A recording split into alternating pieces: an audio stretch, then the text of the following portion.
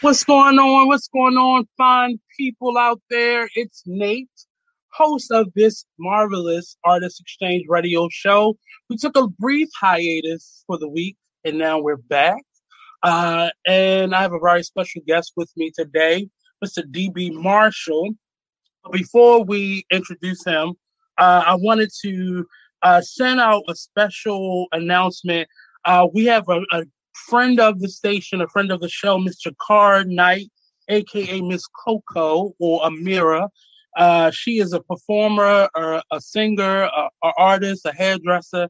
She moved out to California a couple years ago, and she's been building her career and doing her thing, but she's come up missing. People have not seen her since it says Coco has been missing since April 1st, 2021, and was last seen in Hollywood, California. It is extremely unlike Coco to be not in contact with her family or her daughter.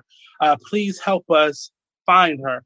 You can give her a call. You can give them a call at 310-707-8130. Again, that's 310-707-8130. You can call or text with any information if you've heard from her, if you've seen her, if you talked to her, if you've gotten any information from somebody else. Try to keep it professional. I heard, or if you have actual information for the family, they're reaching out and asking for the art community or in the community at large help. Here in Baltimore, all the way over to California, if you heard anything, please send them a message again at 310-707-8130. I hate giving bad news like that, but this is the world we're living in right now. So let's be our brothers and sisters keepers and support her family and her friends in helping her to return home safely. But without further ado, Mr. DB Marshall, how you doing, sir?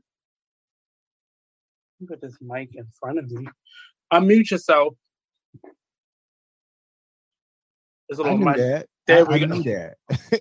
I was just testing you. Testing me. You I were got on you. top of your game. I got you. I don't, because sometimes I go talking and the thing's still on for me. But I'm doing well, sir. Thank you for the invitation and the applause. I live for an applause like Lady Gaga. I was like, oh, that's for me. That's for me. Yeah. Anytime we like to surround our guests here on the Artist Exchange radio show. But you've welcome back. I'm gonna say welcome back because you've been here already. Yes. And we're also on another station together, We Are You Radio. Right. And I catch your shows Wednesdays. Yeah. Wednesdays. And I'm really excited to bring you back. When you were here last, we were talking about your book. Now your book is out. And Yes. You're making the rounds, and you're selling the books, and you're getting things done, and you're working on your dissertation, all of that jazz, your radio personality, speaker, inspirational speaker, all those things. And we're going to talk about all those things right now. So tell us right now, what's been the kind of the feedback from the book so far? So far the book has gotten great feedback. So I don't know about you all out there that's listening or any artist. So when you put something out there, this is my first time that I'm putting myself out there, right? So it's almost like an album, right? You sing out there, you don't know how people are going to respond to it, and you're like, oh my God. It's scary. Yes. Like you birthed the baby. You did. You done birthed twins. But with that said, I had to mentally prepare myself for that stage. But it got great for feedback for the most part. People are really embracing it. I had one person just say, hey, I couldn't put it down. I read the whole book in a day because it just got so good. Somebody else just said, make sure you have a box of tissue because it does take you on this roller coaster because we're dealing with emotions and we're dealing with mindset. And, the goal of the book is to actually put the mirror in front of you so you can see yourself and address yourself. Right. And some people may not be ready for that. I mean, I don't think we're ever always ready to address who we are. It's because often, especially, it's not. I used to think that it was just us being arrogant or stubborn, but often trauma is hard to let go because you've lived with it for however long you've had it, and it becomes a part of you, it becomes a limb or an extension of yourself, and it's hard to really, break that habit or that cycle. And as we were talking, I was talking to my friend as I was ordering a book this morning, and I was saying, it really, trauma is crazy because it comes as if it's a comfort. It feels almost like a comfort, even though it's really uncomfortable. You learn to be comfortable with it. You learn to live with it. You learn to live through it and almost use it as a crutch often. But that mirror is often, once you're faced with the mirror or that reflection of whatever that trauma, whatever that thing is that you're going through, it's hard to face it because then you have to admit that you've been carrying this around, that you've been utilizing it as if it was a tool. And you just have to, admittance is kind of the strongest thing to let go or to admit to. You got to admit to it. That's kind of hard to do. Yeah, that's very true. What we don't realize is that when the trauma happened, and also depending on what age it happened to, so let's be clear about that. So let's just take it from a perspective of, an adult as of 21 years and older. Let's just deal with that age range. We dated, okay? And that's a problem. We start dating it, courting it, taking it out to dinner, taking it out when we go on other, informal or formal dates. And it's almost like a Siamese twin. It's like you're kind of carrying it everywhere that you go, and we're not addressing it. And so then you wonder why certain things aren't happening or manifesting in your life because you are dating, or some people, they have married their trauma. Yeah. Right. Lifelong partnerships. Yeah. And that's a problem. Just instead of focus on a relationship with the trauma, focus on a relationship with yourself, or focus on a relationship with your partner. Oftentimes we are married and we stuck with that type of vicious thinking, a vicious cycle of what has happened to us. And not to say what happened was appropriate and what happened was okay. What's not okay is you're not dealing with it in a healthy way, because then it affects all areas of your life. And I'm at a space right now because I say a lot, because on another show that I'm on, We Are You Morning Through, we talk about a lot of issues where people are going through some mental health issues. Right. And it's not okay for people to tell people get over something or deal with it. But what has to happen is you have to help them be aware of it. Because once you are aware of it, you normally want to get rid of it. And that process alone helps the person more than anything you could admonish them for or beat them over the head for. Because often this trauma or these triggers or whatever happened to them wasn't their fault. Yeah. So, it's often something happened, like you said, dealing with just people 21 and over. But even people, if you go further back than that, a lot of times people don't even know what they're holding on to. It's normally something that's been passed down to them. That's true. Or so understanding how people, address the problem is, I think, the biggest key for people on the outside.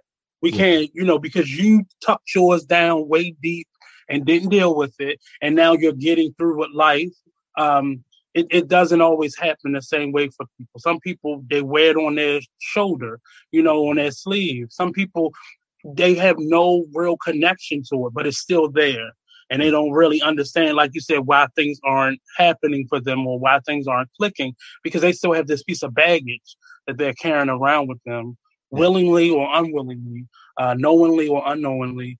But your book kind of explores just, I wouldn't say it tells you what to do, but for me, even the write-ups that I've seen of it and hearing you speak about it on your show, it really, it kind of gives you the steps to the awareness process. That's what I took from it. Yeah, that's definitely what it does. It's just to challenge your thought process. The goal is to change your negative thinking or that victim thinking, right? And so most of our thoughts and getting thinking high off the story. Most of our thoughts and our thinking happen in the subconscious. So roughly about 90% of our thoughts and our thinking happens there. And 10% is in the conscious. So being consciously aware is almost, you have to be consciously aware of the subconscious or what the subconscious is doing.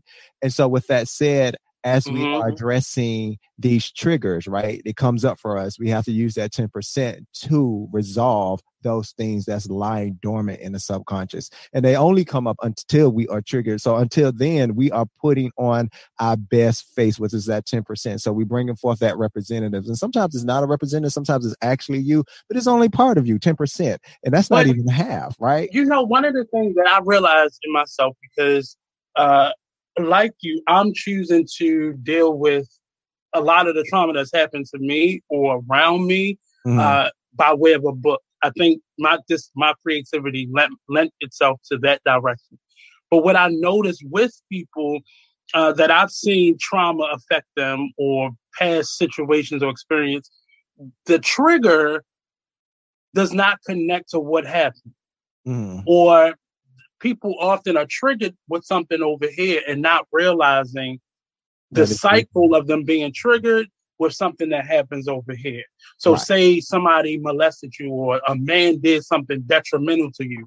Every other man you deal with, you treat them a certain way.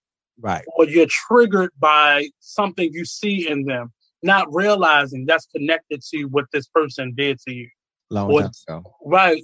And I'm noticing people are being more and more triggered nowadays, and they haven't made a connection to what the trigger is versus what the origin of that problem is. That's good. So the issue becomes the trigger and not the initial incident. Right. It becomes surface in short. It becomes surface. It's like you dealing with this emotion, you're dealing with this reaction, you become reactive. And so the trigger, you're just really trying to deal with and manage the emotion. And so me personally, I don't agree when people say, oh, try to control your emotion. No, I don't think you can control your emotions. I think you can manage them because you have voluntary emotions and you have involuntary emotions. So can you really control your involuntary emotion? I mean, you're looking at a movie and you start crying. No, you can't necessarily control it, but you can manage it. Like you can kind of, try to, pull back, so that tear don't drop. Eventually it does. But that's the way of just trying to manage. But even managing can sometimes make the problem worse because you're not allowing yourself to feel in that moment. Now, there are inappropriate times for the feeling. Yeah. But because you didn't give yourself a space when you were by yourself, or you didn't give yourself that room when you were by yourself to feel something. That managing process becomes triggering because now I'm used to just bottling it up and pushing it down. But what happens when you are in overflow mode? And so so you made a good point. So there's two different processes, right? So when we talk about manage it, you can manage it by expressing it externally, or you can manage it by, expressing it internally. There's a lot of things, like for me, I internalize a lot of my feelings and emotions, but I'm dealing with it, right? So I call it processing. I have to sit down, think, and process. I may not come out and say, hey, Nate, you made me mad, blah, blah, blah, blah, blah, blah, blah, blah. But I'll go back and I'll say, all right, this is what it is. This is what it is. Let me process it. But the first thing in processing, you have to look at what you contributed and how you contributed. The three fingers pointing back at you. At you. That's why I say the mirror. The book is meant to be a mirror. So when you are pointing and you think you point at the other person, you're truly pointing at yourself. What did you contribute to that? And not to say if you were raped, you contributed to the rape, like what you wore, but how did you hold on to this? What did you do when it happened? What was your response to it happening? That's the three fingers pointing back. Right. How are you dealing with it to this day? You know what I'm saying? And with that said, then we can kind of start really bringing some awareness to who we are. So, for instance, when I got my last divorce, I was tore up from the floor up. So I was very clear when people tried to date me. No, I'm not going to date you. I'm not in a good place. Why are you not in a good place? I just came out of something and I'm going to hurt you. And people couldn't believe I was walking around saying that. Like, I'm going to tear you up. I'm going to mess you up and I'm going to send you back in the world messed up than when you came. And that's what we tend not to do, right? We try to find solace and try to find comfort in individuals when we are toe up. And what we end up doing is we hurt them because We are either mean, short, crude. We're not connecting on an emotional level. We use them for sex. We use them for their money. We use them for transportation, not realizing that you haven't dealt with your mess. So I was very aware and honest enough to say, hey, no, I messed up. And I even had people say, oh, it's okay. I help you through it. You don't trigger. Look, you don't even have the boat unless you just Jesus Christ. But that's another problem. No, but that's another problem all in of itself. Not even for you, the person that's what I'm saying. Who's admitting to the issue, them. Because they wanting to fix somebody. Right. Nope. And most of the times, if not all, they don't even have the capacity to provide and pour into me the way I need to be poured in. Because they don't even know the depth of that issue. Or even know me. Mm-hmm. They don't even know me. Yeah, I understand. Trust me, and it's. I'm gonna tell you. So this process for me, and a lot of people authors, I would say a lot of authors that I'm meeting, like yourself, I begin to just, follow your work after I initially interview you or have a conversation with you, because this is new to me. I never thought of myself as a writer. I'm a performer, so I just take your words and I make them feel magical on stage or whatever. So for me to be on the other end of that now, it is very strange for me.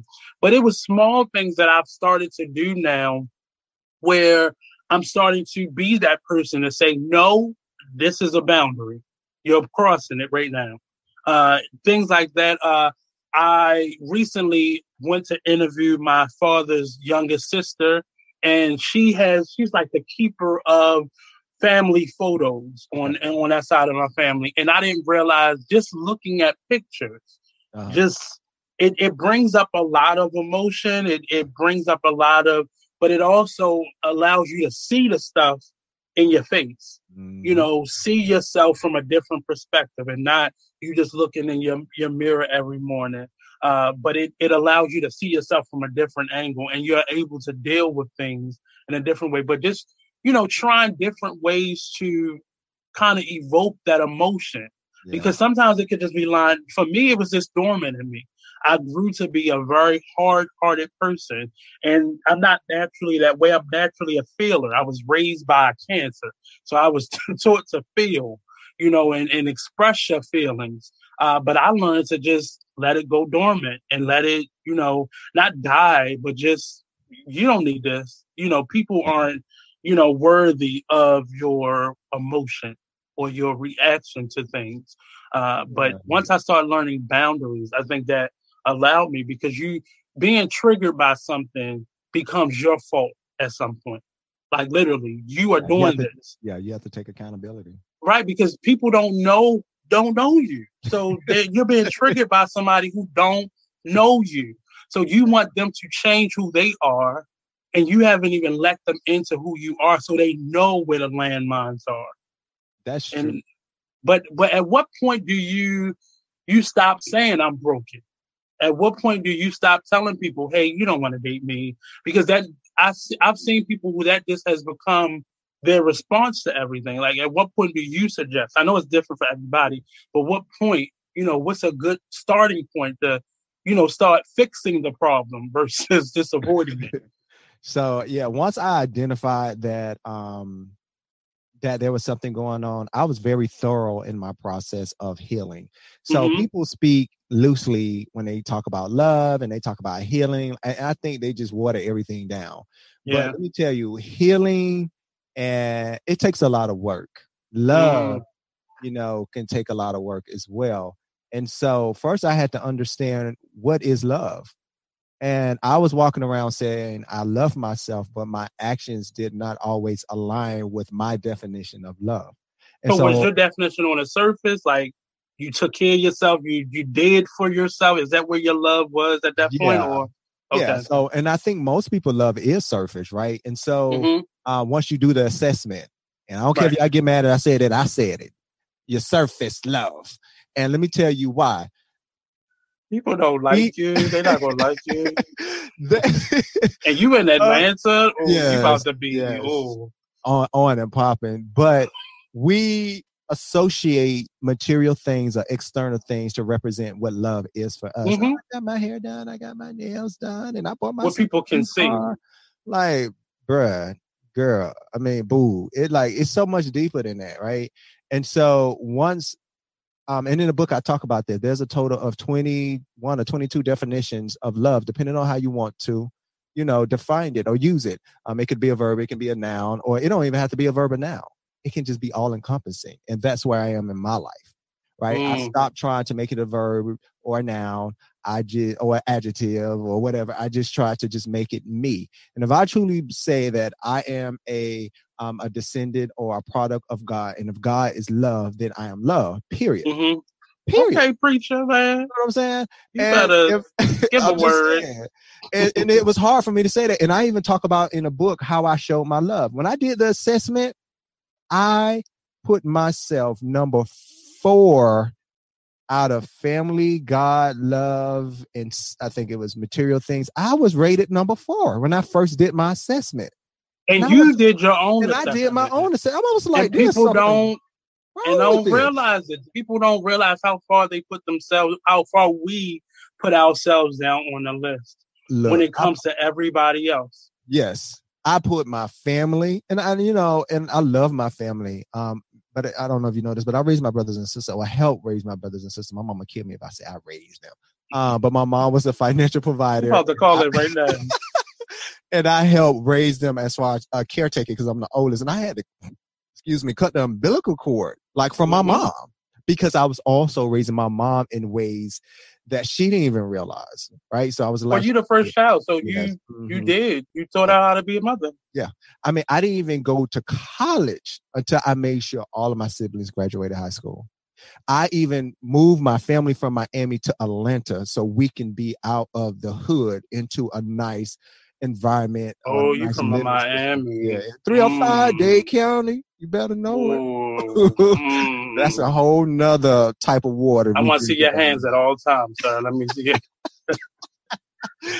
And so once I did that assessment and I went through that depression and I did that assessment, I was like, there got to be some changes. So when you talk about boundaries, I had to really start identifying what those boundaries are, because I love to love. I really didn't put boundaries on people because in my head, love don't have any boundaries. But you know what I've realized? It's not other people that need boundaries. It's you. But here's the thing. Let me tell you. You need to set boundaries within yourself. But why? But it always starts from you, because it's your actions. Right. You are making those clear decisions. And I'm not saying other people aren't at fault, but if we set boundaries with ourselves, like our individual self, I think people will see that. Right. Now, there are going to still be people who want to test the boundaries and test the lines or test your strength. But they can't at that point do it because you are setting those boundaries with yourself. Right. Like, I'm not going to take these types of things. I'm going to treat myself this way. Like, you're talking a lot about self-love, but you have to start first with you. And that's then true. You can slap the hands of those people who try. And that's just what I'm discovering for myself. Right. I set a bunch of boundaries from other people, but my actions never changed. So I still was doing all the things that I was doing before. The boundaries that you're setting for you is also the boundaries that you're setting for others. Mm-hmm. And so that's the thing. So what a boundary pretty much is it's a preventative tools to protect you from going down a path in which is going to cause some type of harm. And I tell people all the time, we do a lot of self-harm and we don't want to admit when we do the self-harm, and we give ourselves passes when we self-harm, but we don't want to give people passes when they harm us. But in actuality, them hurting us is most of the time is nothing but us pretty much self-harming ourselves because we allow it to happen. Right. And so with that said, for the first time, and I think I believe love and extending love shouldn't have boundaries. And I still kind of think that now. However, I had to change my mindset though. So now say that again. So loving or giving love shouldn't have any boundaries. Love should be free for everybody in my mind and in my heart. Now, DB, let me explain some stuff for you. I understand where you're coming from. Love should be a blessing. It should be something that can actually overflow. Yeah. But especially when it comes to family and friends, maybe the world, but when it comes to family and friends, it has to have some, not limitations, but, guidelines. Let's have some guidelines to this love.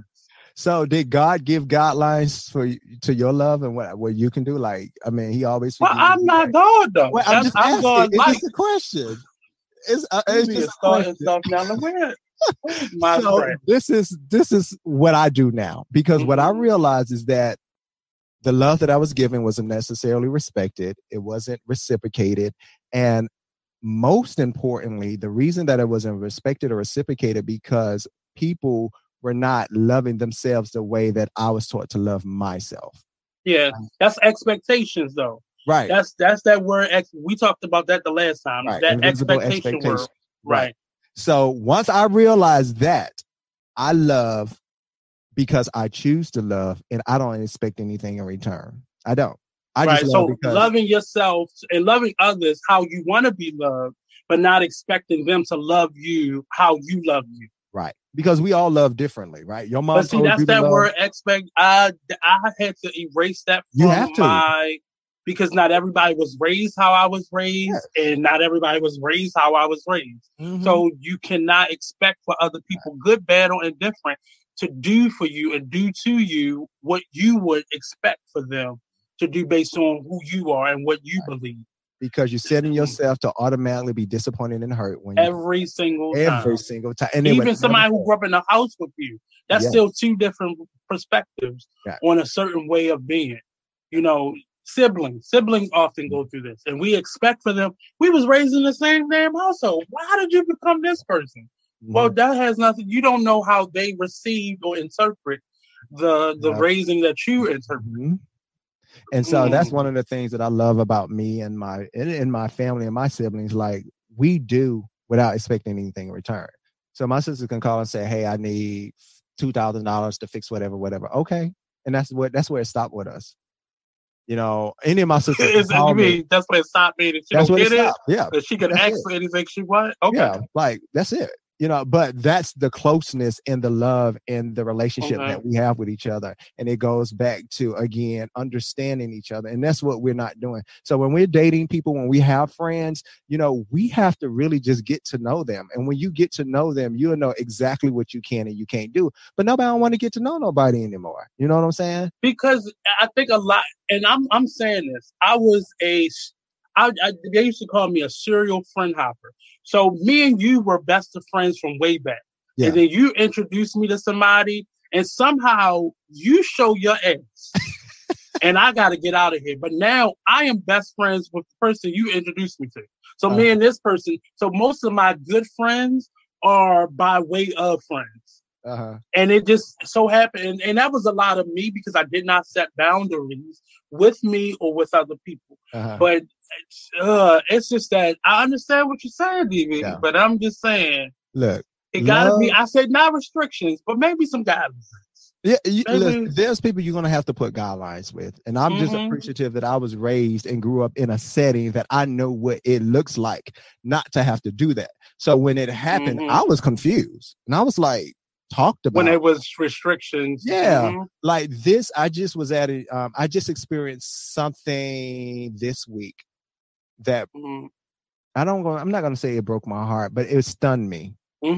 Someone that I've known broke your heart. You can be honest. For years, I was like, what?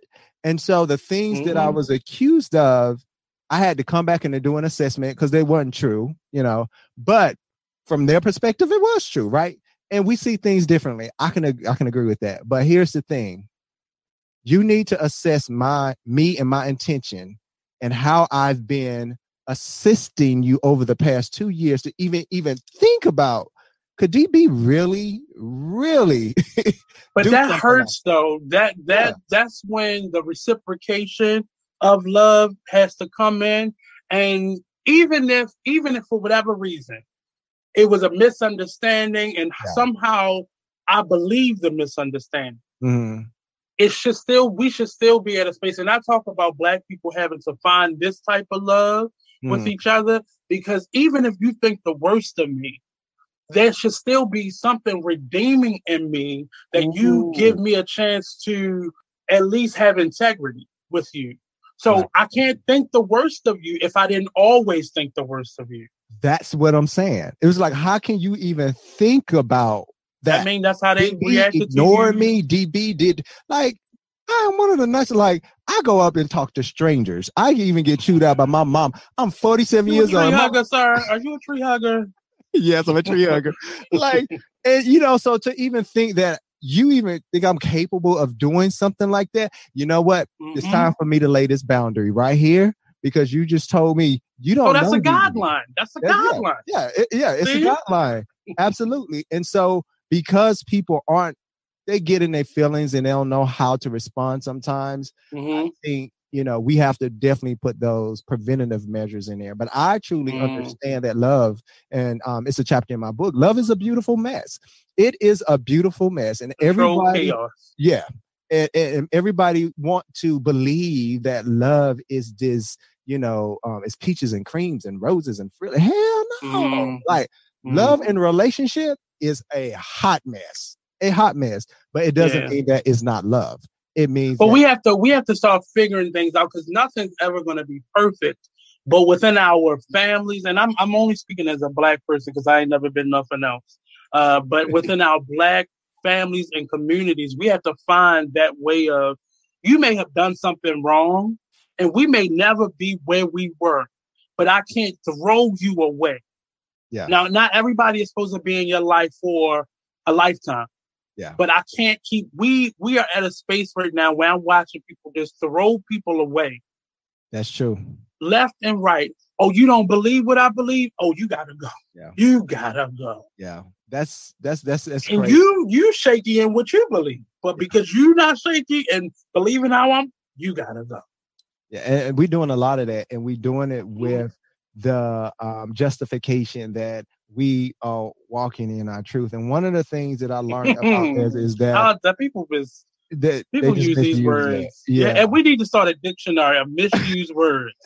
Myths. You know, yes, completely myths. And it justifies their behavior, their nasty behavior. And this being able to not have an open mind to talk about things like, no, this is what this was. Give your perception.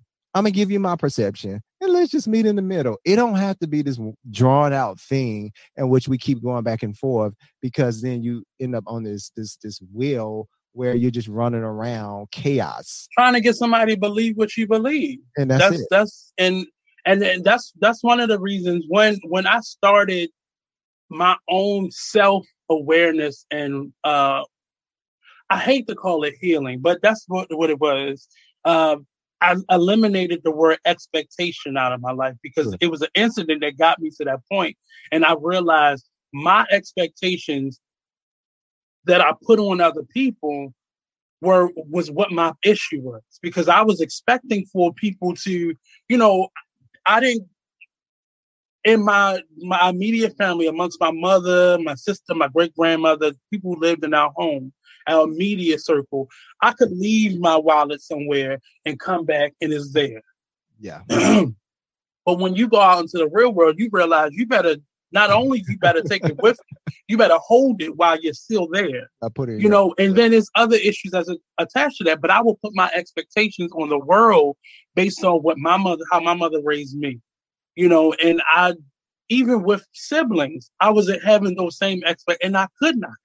You know, I learned quickly I can't have expectations for other people, because I'm setting standards for how you should live. Exactly. But when is it okay? Do you know when it's okay to have expectations? I think standards are important.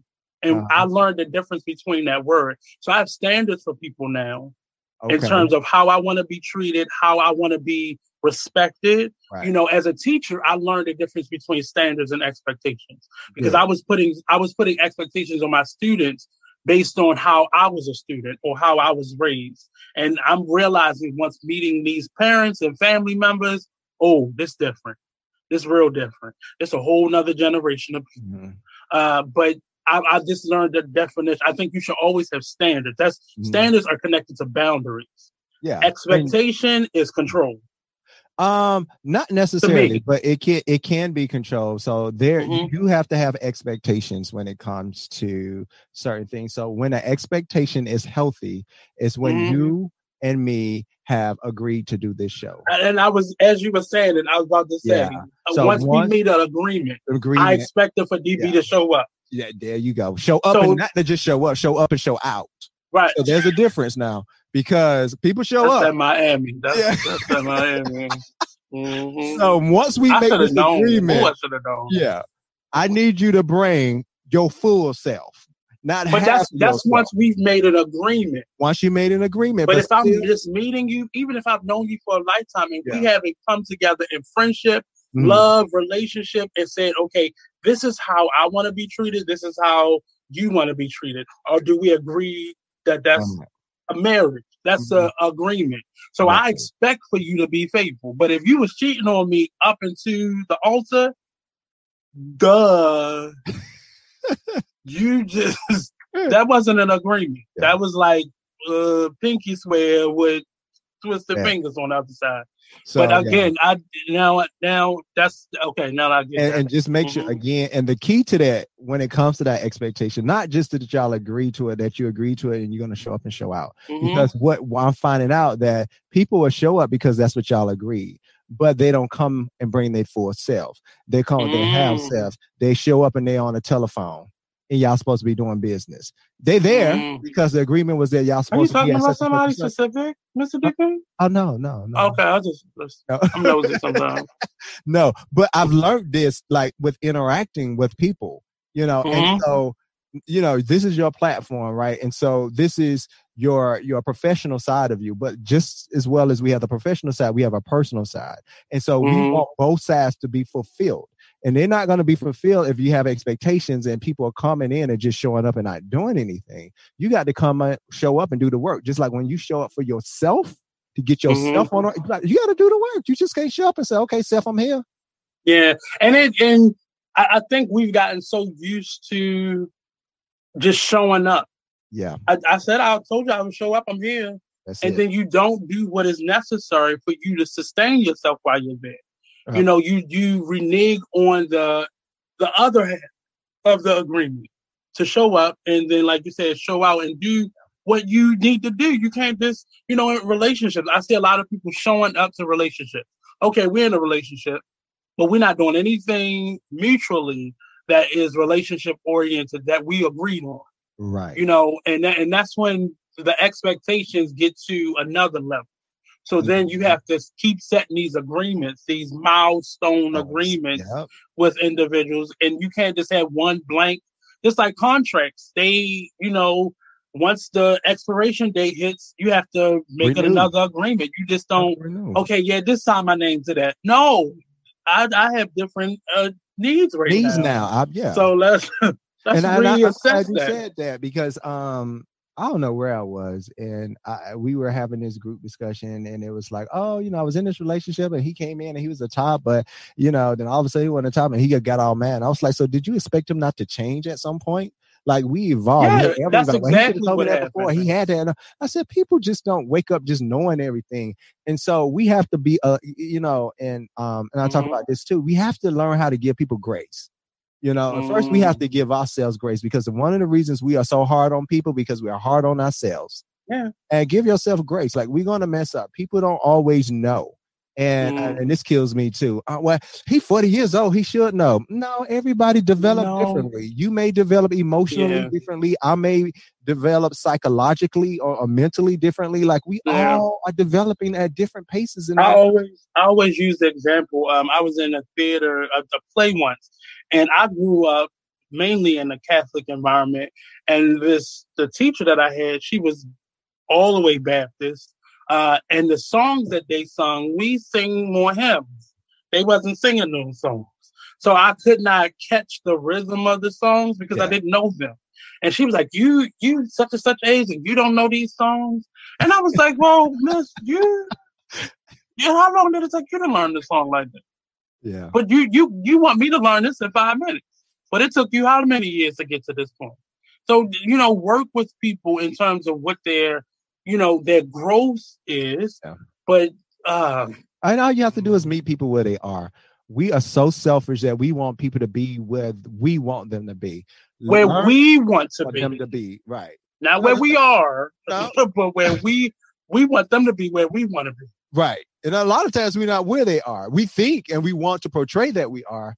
But again, oftentimes too, and I had to learn, this was a hard lesson for me. I was in a relationship with Bishop.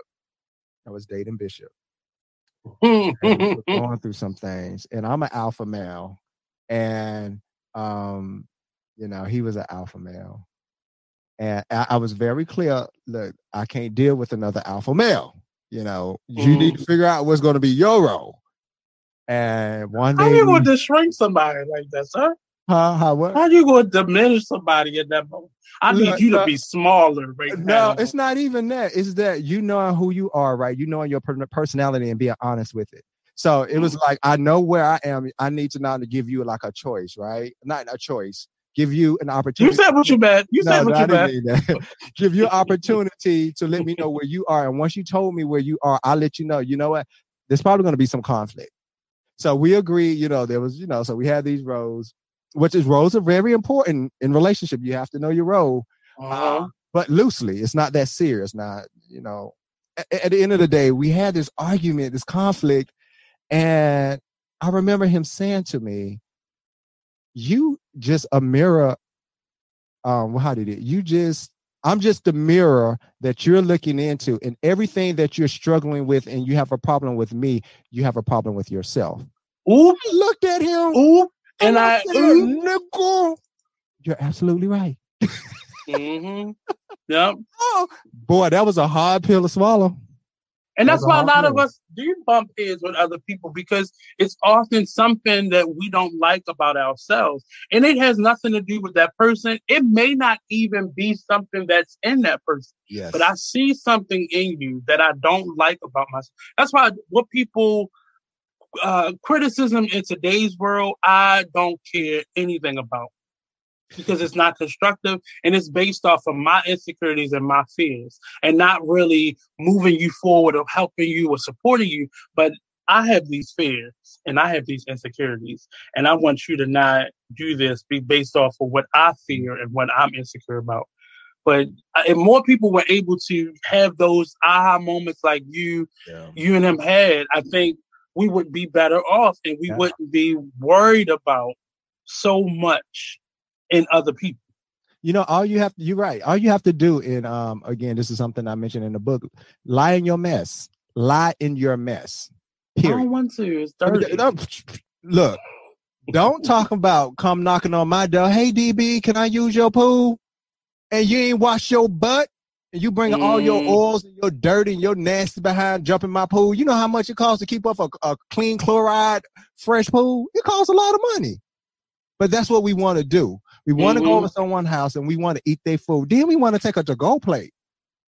You ain't offer no money. You know what I'm saying? You ain't offer to help clean up. Hey, it was nice meeting with y'all. They gonna start coming after you like Yana. You just look. They not ready for that level of truth, sir. Don't come to my house unless you either working on your mess or you done cleaned your mess, or you have at least identified and aware that you have mess and baggage. I can work with that. You know what I'm saying? We can work together on that, but don't come talk. But when people act as if they don't have mess, it creates chaos. It creates chaos in friendships. And I've seen, right now, and I'll be transparent. Right now, me and my best friend we're not even talking right now, because I came to a realization that I want to be treated a certain way. And I have a big issue with how I treat women. Like, I'm normally very open to them. And normally, sometimes that could get, not just women in general, the women I know. I don't want that type of trouble. I don't want that smoke. But I had to realize I had to learn how to set boundaries with people. And when I set the boundaries, that conflicted with what people saw me as, because I didn't show up as this whole person in the beginning of our friendship.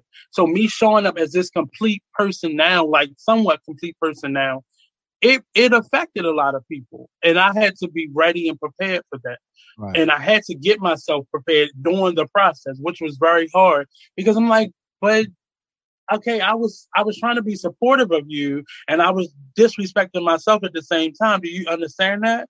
Like, do you understand I was giving you allowances that I wasn't giving to myself? Okay. You know, I wasn't protecting me, you know, and letting you be all that you could be in that moment. And some people don't care. They want you to show up as that person, that quarter of a person that you first showed your face to. Or nothing that's else. good. That's real good. And that's something that we have to be mindful of. Mm-hmm. We have to, for people that we love, you know, we have invested in. Yes. Because I see my friendships, relationships as investment, right? And so at some point, I want to also collect my dividends on my investment, right? And so with that said, we have to prepare them while we're transitioning on when we decide to transform or transition. Because first the transitioning happened and the transition eventually turned to transformation. But if they're not prepared or you give them an indication, then they not going to have that time they need to adjust for what's getting ready to happen. So how do you suggest we prepare our circles and now the people in our lives? And I don't even call it change, for our growth. How do you suggest that we prepare them for that growth?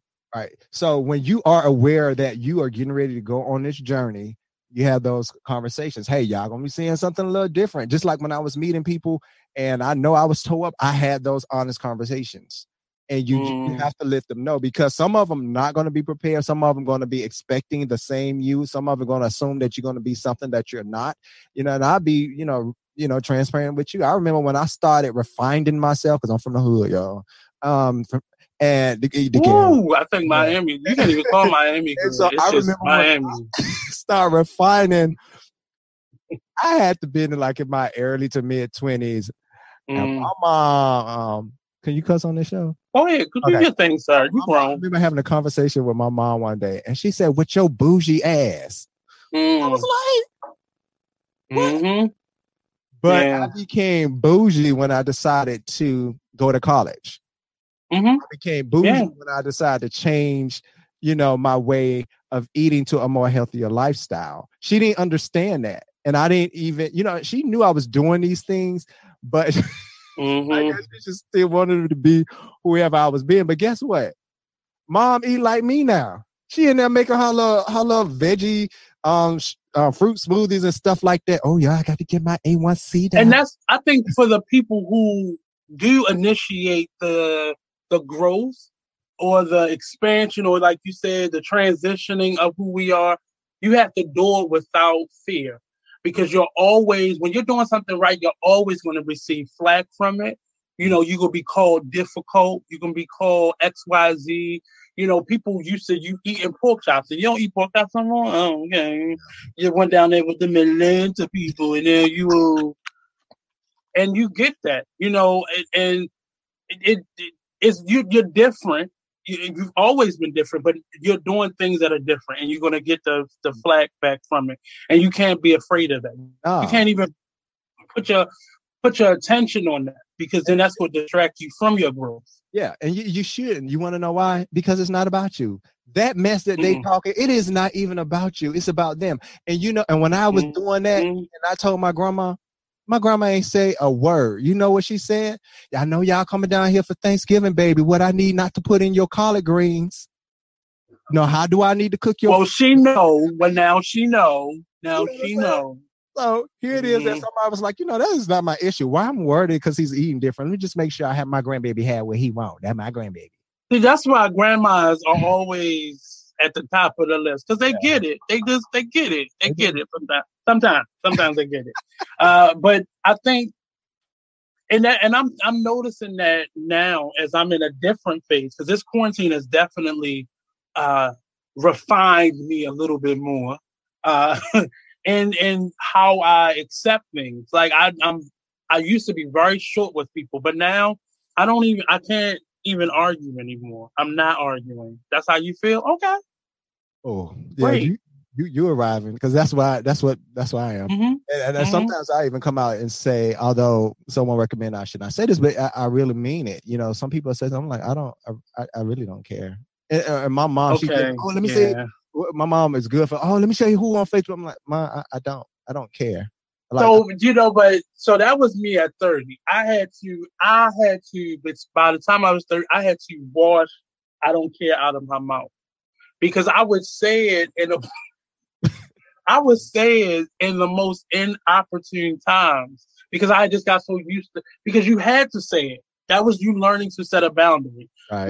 Like I don't really care what's going on with the family right now. I really don't. It doesn't help me. It doesn't feed me. I don't care. Yeah. But I had to learn a different way of saying it, where my mother would still get it, because she would get offended by me saying that, because I didn't raise you like that. But I had to learn how to say it in a different way that still got the message across. Yeah. Like, this don't bring me down. I don't feel like hearing about nobody else's drama. Yeah. And I had to say it to her that way, because we got into it, because I was like, I don't care. I didn't raise you like that. Why are you saying it? But you just had to learn a different way of saying it. One of the things that I'm still going to say it that way, because it reminds me of my boundary. But I do say it in a tone where it's not, I attempt for it not to be malicious. But before I say I don't care, I do say, hey, no, not this. Or I let individuals know, like, I don't indulge in gossip, or I don't indulge in. So when you telling me, hey, come catch this kind of, I'm like, how this is going to pour into my life right now, because I'm tired as heck. I've been working all day. And so you about to give me something that's going to refuel, my box, because I'm running low. If you're not going to refuel my soul, or my make a deposit into my bank account, then we need not to have this conversation. And you need to know that I don't care about what it is that you got going on. Now, if you got something good, I'm all for it. I give you my little bit of time and energy, because I only got a little bit. So what I do now, I don't indulge the foolishness, but if it's a valid, and I'm not gonna say that, because that's my problem too. But if you coming to me with an issue, I'm gonna listen to you. But if we're on the third occasion and I'm still hearing that, I don't want to hear that. Yeah.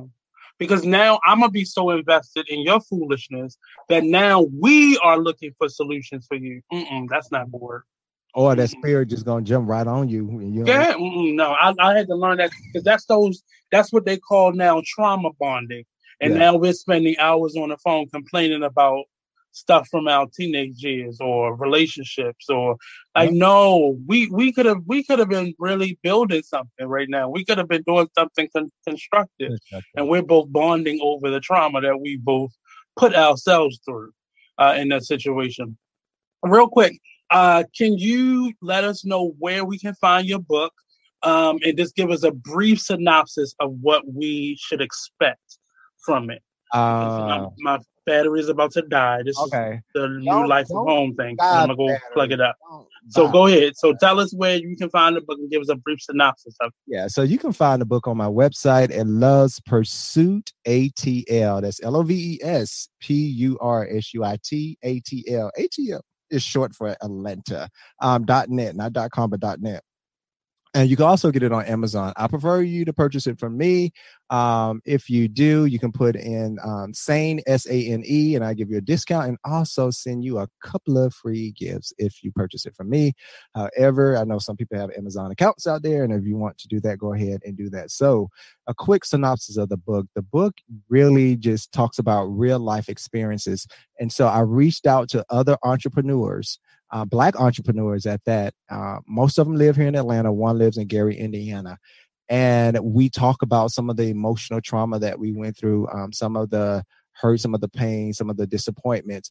And the reason that we talk about that in hopes to elevate you and give you some tools that you can apply in your life. So not only do we tell our story and we explore our journey with you, in addition to that, we give you actionable steps. So this also provide you with work tools, so you can sit down and you can answer these questions and really, really understand who you are, why you are, and who you are becoming. And that's really important. It allows you to do self-assessments and become self-aware to make sure that you are taking care of yourself. And one of the things that I love that's in the book, I challenge you to get to know who you are by asking you the meaning of your name, right? So some of us don't even know the meaning behind our name. And so we walk into these relationships, and then we want people to get us, to understand us, to empathize and sympathize with who we are and what we're trying to do and what we bring to the table. But if you really had to sum your name up and have a meaning or a definition behind your name, what would you tell that individual? What would you tell your mom? What would you tell the person you're dating? What would you tell your boss? But once you have a clear understanding of who you are, what you are, and who you becoming, you become unstoppable, right? You walk around with confidence. You walk around with a clear head, making really good, sound decisions to help manifest the things that you want to accomplish in life. And not only that, when you have that clarity, you then begin to attract people in your circle who's supposed to be in your circle to help propel you in and into your destiny. How many of y'all really can sit down and look around and say, she's for me or he's against me? You'll believe once you do this assessment who you learn, who is for you, who comes out and show. That's my life. I live that. That's my mantra of life. I live that way every single day. Do you? I need to know if these people are here or going to be even productive in my life. Because if you're not productive, then I got some things to talk to you about on your way out. Yeah. We need to have that really, I could call it crucial conversations. We need to have those crucial conversations. Because maybe we can come back around. Because maybe we can come back around in a year or so after you change some things about yourself or update. I don't want to say change because I don't like trying to force people to change. Oh, Marty is growing in the pandemic. No, it's not growth because I get rid of people. You know that. I don't stick around for your change. You have to go do your change on your own, but you got to get out of here. Yeah. And that's very true. And there's some, believe it or not, then there's some people who we don't mind putting the extra effort into, but you have to really understand who deserves that extra time and who doesn't. So in terms of what you want people to take from this book, what do you want people to walk away with this book understanding or being aware of? I want people to be aware. Once we raise the awareness vibration, the understanding will automatically happen. And what we find out, and I challenge you to think about, look at how much time you spend going to school. How many years did you invested in school? How many years did you invested in these relationships? How many years you invested on your job, making them billions and billions of dollars? Come here and tell me how much time you invested in yourself. Come on. Oh, that hit a button right there because I'm going through that right now. Yeah, I'm gonna order a book for Marty because he definitely needs this. Oh no, I want that book. Yes, give me that book. I'll take that book because I'm going to do that right now. I'm tired of keeping books for somebody else. I can't do it no more. My energy has been depleted. But it's not even the task that you're doing. It's just what are you putting into you? Because and just getting on the subject of working for somebody else, you're making somebody else's wife, free to be a philanthropist or, take vacations during the quarantine or chill. But what are you putting into you? And even from DB's perspective, he speaks through a love perspective. What are you giving to yourself? You pouring out. And what my great-grandmother, her last lesson to me in life, I remember at 15 before she passed away, the night before, she told me, you can make sure your cup is always full. And everything that pours over is what you give to other people. Because I was having issues with friends and I was being there for everybody. And, I think I wanted to do something and I didn't have enough people that wanted to do it. And she was like, you have to make sure your cup is always full. Because had you given the time that you gave to others, to yourself, you would have the energy to do this on your own. You would not. Let me give y'all an example too. Because I want you to see how this direct correlation comes into play for why I changed my current existence. So I'm leaving my full-time job right now to focus on what truly means something to me, and that is this radio station, right? Yeah. And I realized through, especially these past 2 months, that there's a direct correlation between me working at that job and these shooting pains that I've been having going up my neck. Okay. which, you know, I got these shooting pains as a result of a car accident, but I did the physical therapy. They resolved themselves, but then I realized that stress-induced pain it started with the stress-induced pain. And so I started, in the past 2 months, these pains have started to come back every single day. So when I did my resignation on this past Monday, they're gone. Won't he do it? Won't he do it? Won't he do it? And I'm going to tell you why that's good. Because in the book, I challenge people to really think about how much time and energy that they are putting into these corporations. They pay you anywhere from $40,000 to $60,000, depending on where you live and cost of living, right, for your talent gifts, so they can make billions. You better get right. You know, give them the bare minimum. Look at that the job description. You give them exactly what they say on it and nothing more. Nothing more. And you come home and you put that into what you really want to do, because that's really your purpose. Your purpose is really not at that job. Right. And then I'm tired of being listened to and not heard. Well, Yeah.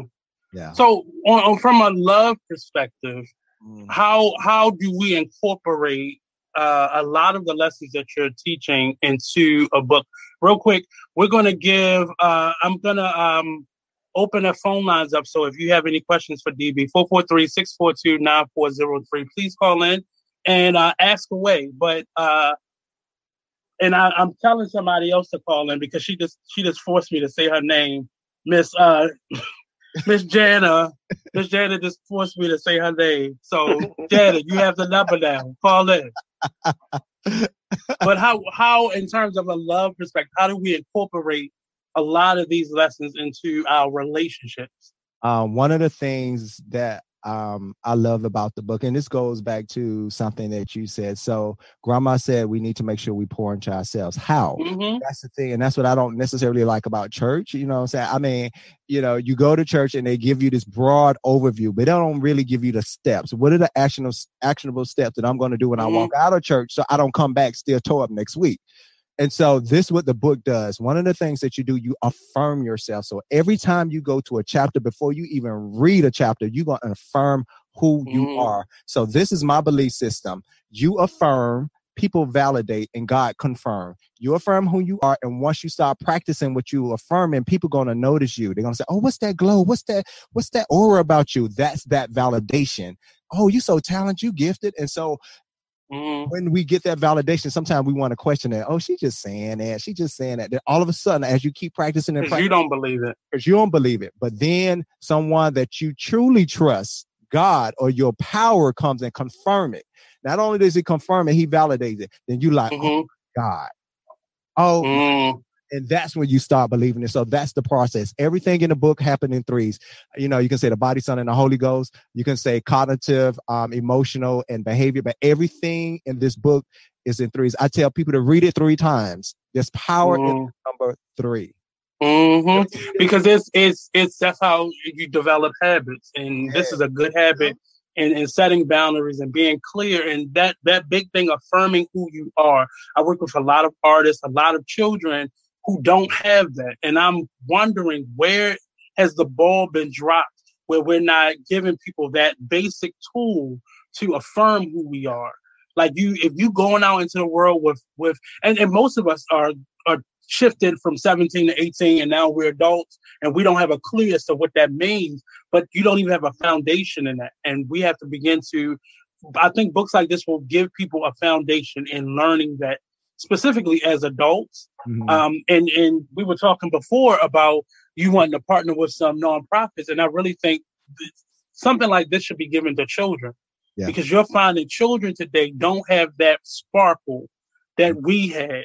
And most of us had as children or in past generations. Not to say everybody had it, but and me looking at those photos, I just remembered being a child who could dream, who could imagine, I used to do this thing where I would just stir off at something and fix my attention to it. And I would mentally make it fall apart and then put it back together in my head. And I did that for a lot of my childhood. I was a little weird, but I noticed a lot of children don't have that sense of imagination or creativity in them anymore. Everything is black and white. Everything is social media, and we have to step away from all of this newness and just go back to a space of just collecting ourselves and just learn. How do you suggest people learn to love themselves honestly and not just in the surface, like what label is on me today? Just spend time with yourself and sit in your mess. You don't start healing until you sit in your mess. You don't start healing until you acknowledge the good. I mean, the bad and the indifferent. The good is all, and I tell folks, it's easy to shout when you're rich. It's easy to shout when you got a new car. It's easy to shout when you got a new But look at how many of those rich people are falling apart. Right. But how often do you come and shout when you're going through trauma? How often do you come and shout and say, thank you, Jesus, when you're going through heartache and pain? Because you know what? That's where you learn from. You don't learn from the fact that you got a house. You learn from what you've been through. The struggle, the journey to getting it. That's the lesson. Right. You don't go to college and don't struggle. Go ahead. What does it look like? Because, there was a lot of tuna fish sandwiches in Ghana. But what does looking or sitting in your mess look like for you? So people understand what that means for them or could mean for them.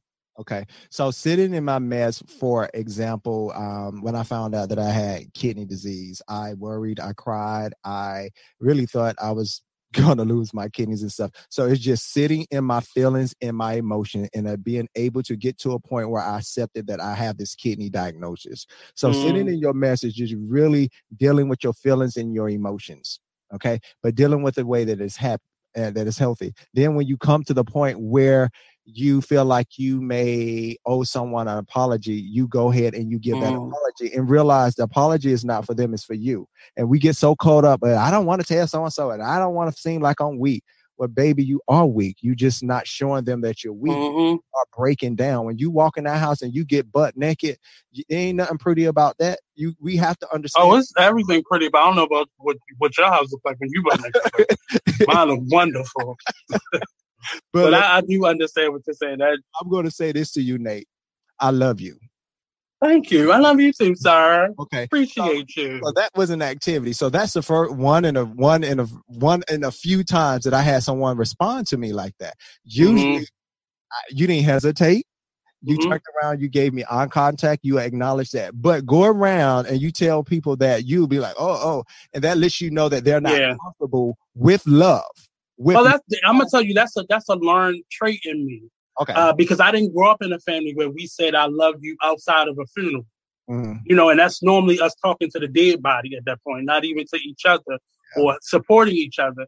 But many of us are growing up in families where hugs and kisses are like, and I'm 37 now, and that happened then. So imagine the people that's growing up right now without, touch is a basic form of life, and we don't touch each other in that way, and not just verbally, but saying I love you. That used to be, it would make me cringe. It makes me cringe now, but I can say it. But if I don't mean it, I won't say it.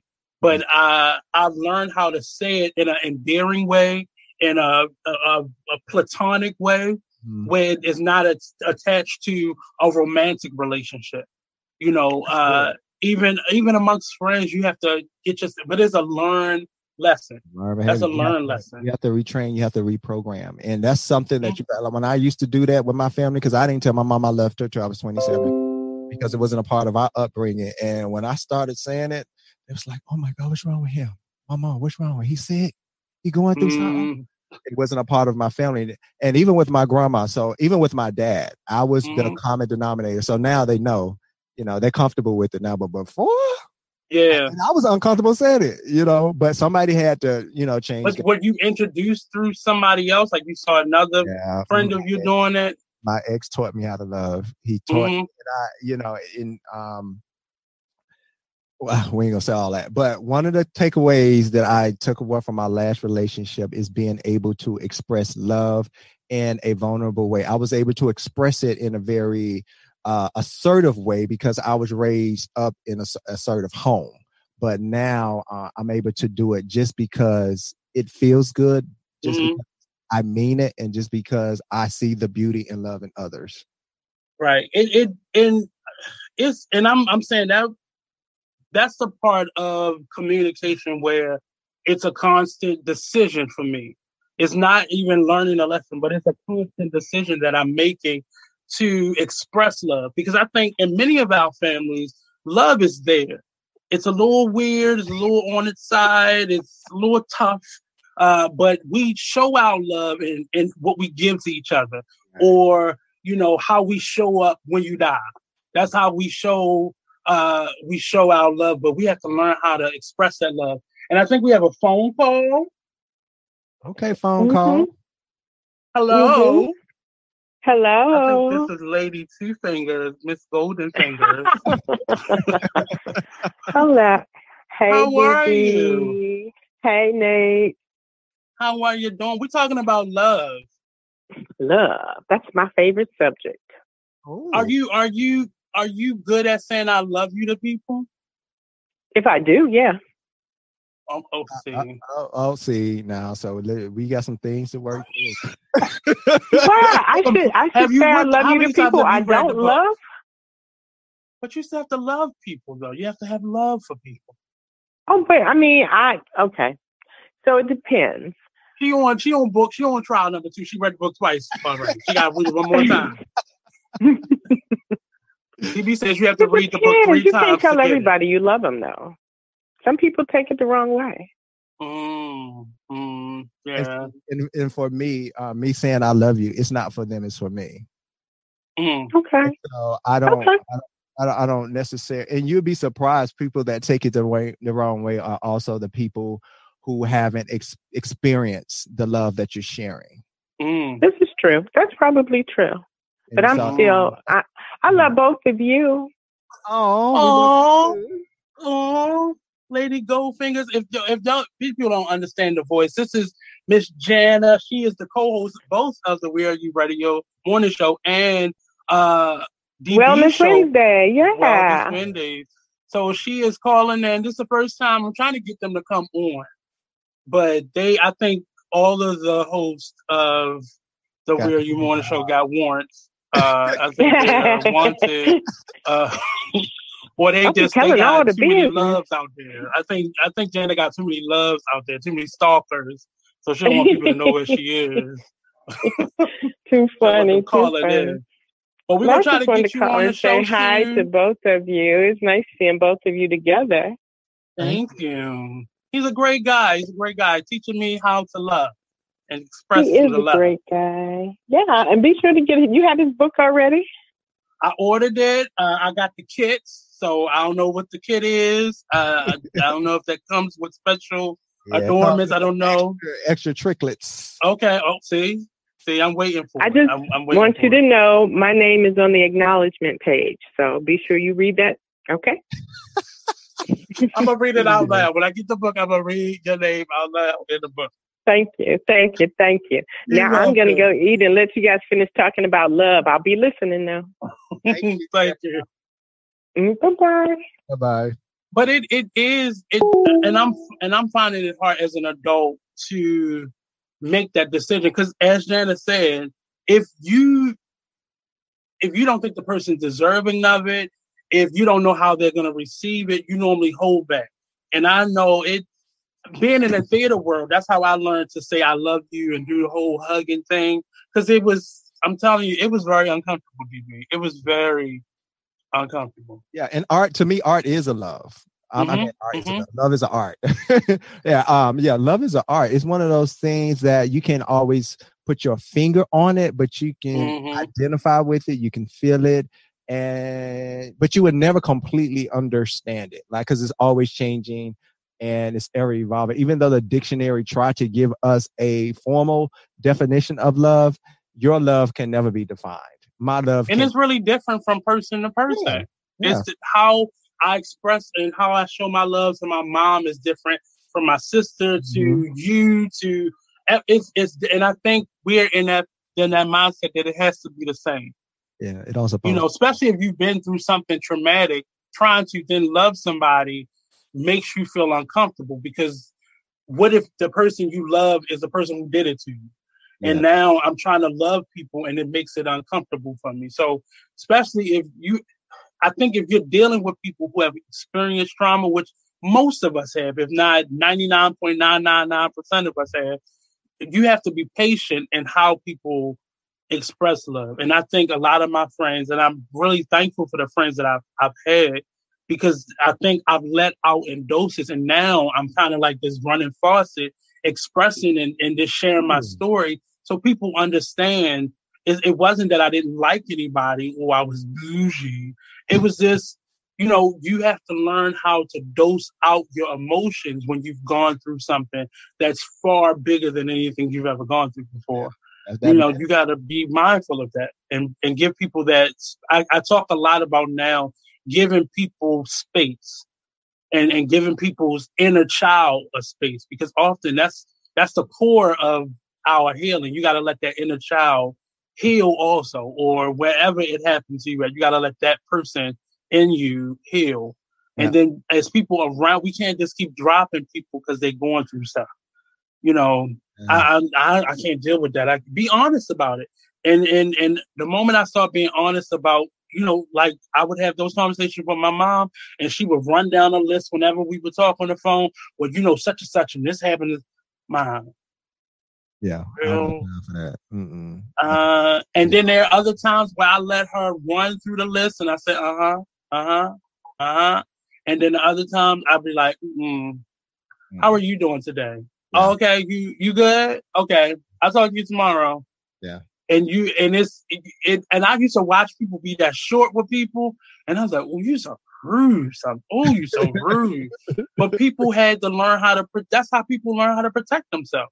Yeah. And it's a dysfunctional way of doing it. But again, life happens and they try to cope as best as they can. But one of the things that I'm learning is that a lot of us don't even have healthy coping mechanism or healthy coping skills. So we don't have those healthy coping skills. We react in a way that is emotional. And one thing that I like that's probably going to stay with me forever in a day is that you have to allow that child to really have their time. It's almost like they're having a tantrum. So to me, when they react the way that they do, and it's so unprofessional, so immature, I call it undeveloped. Because people get offended when you say immature. So I say it's undeveloped. Your emotions, how you handle them are undeveloped. So when they get like so bougie, so bougie. When they get like that, there's childlike. It's childlike, man. Really what you said. And you got to get. And it's hard to give people that space in those moments, but you really have to, maybe help them, take them away from where the crowd is and bring them over to the side and let them express that, protect them in that way where they're not out in public doing it. But, even in that case, often we try to quiet people, but what if somebody in that space hurt them? And needs to be revealed in that moment? Or what if that person is going through something? We try to, like we do to children, hush them, but they're crying for a reason. Exactly. So let's get off to the side. Let's go through this, but a lot of people in today's world, they ain't got time for that. I got to deal with me. I got to get my bag. I got to deal with my issues. I ain't got time for yours. And I'm realizing there's a lot more people like that now than the people who are open and having their arms open for you to be on their shoulder. But that's because a lot of people, and on the other side, people are going through a lot more in today's world, openly going through things a lot. But we got to give people a space to heal and grow and express. As a teacher, that is something that I don't like crying children. I just can't. I can't deal with it. And you gotta give children that room to express that. Get it out. Let's get it out. Get it out. You good now? Okay. So you ready to tell me what's wrong? And then normally the problem works itself out because you've given them a space to release. Another actionable step I would like to leave people with is that let me ask you this. How many? I call them Power Rangers. How many of you have Power Rangers around you? Like supportive friends or family? Yep. So you know how the Power Rangers, they all have their special skills? And sometimes they have the skills that you don't have. Yeah. So in the book, I encourage people to find your Power Rangers. So I have 5 Power Rangers myself, and they all have the different colors. They all the red, white, yellow. Find your Power Rangers, and your Power Rangers supposed Okay. to have the skill sets that you don't necessarily possess. And I have one Power Rangers. We have Power Ranger Thursdays, and he calls and he prays, and we affirm each other every week on Thursday.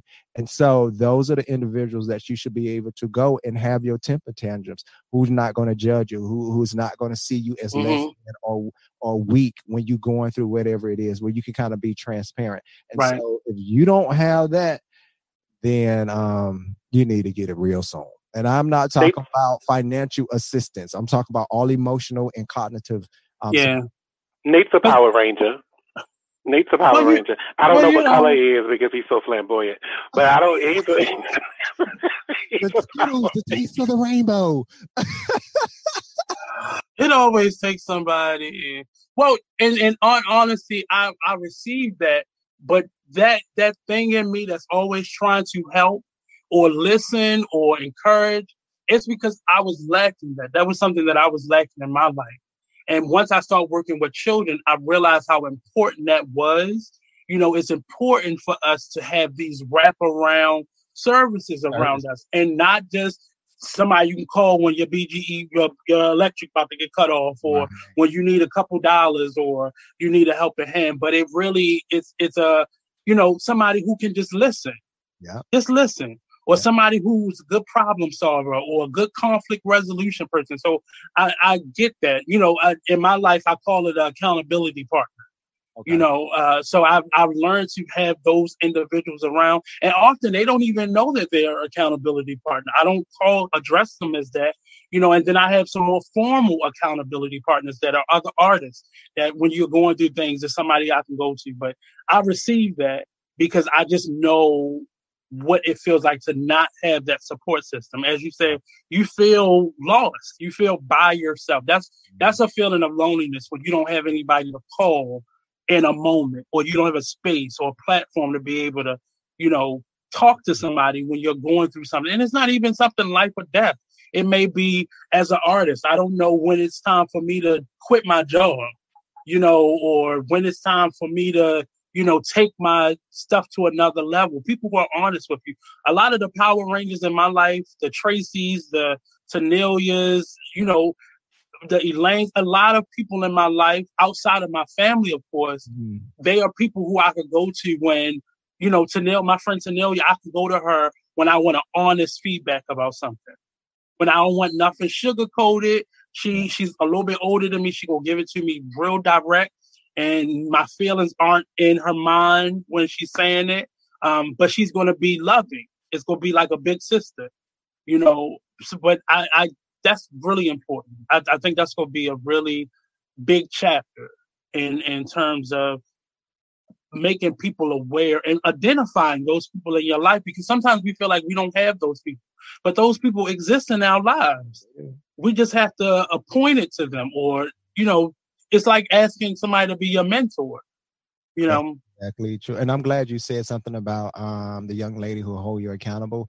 That's one stipulation of having a Power Ranger or having that support system. They cannot be a yes man. You will not go from that. You will not. You need someone who's going to call you on the carpet, hold you accountable, but also going to be your, I like to call it like my superheroes, right?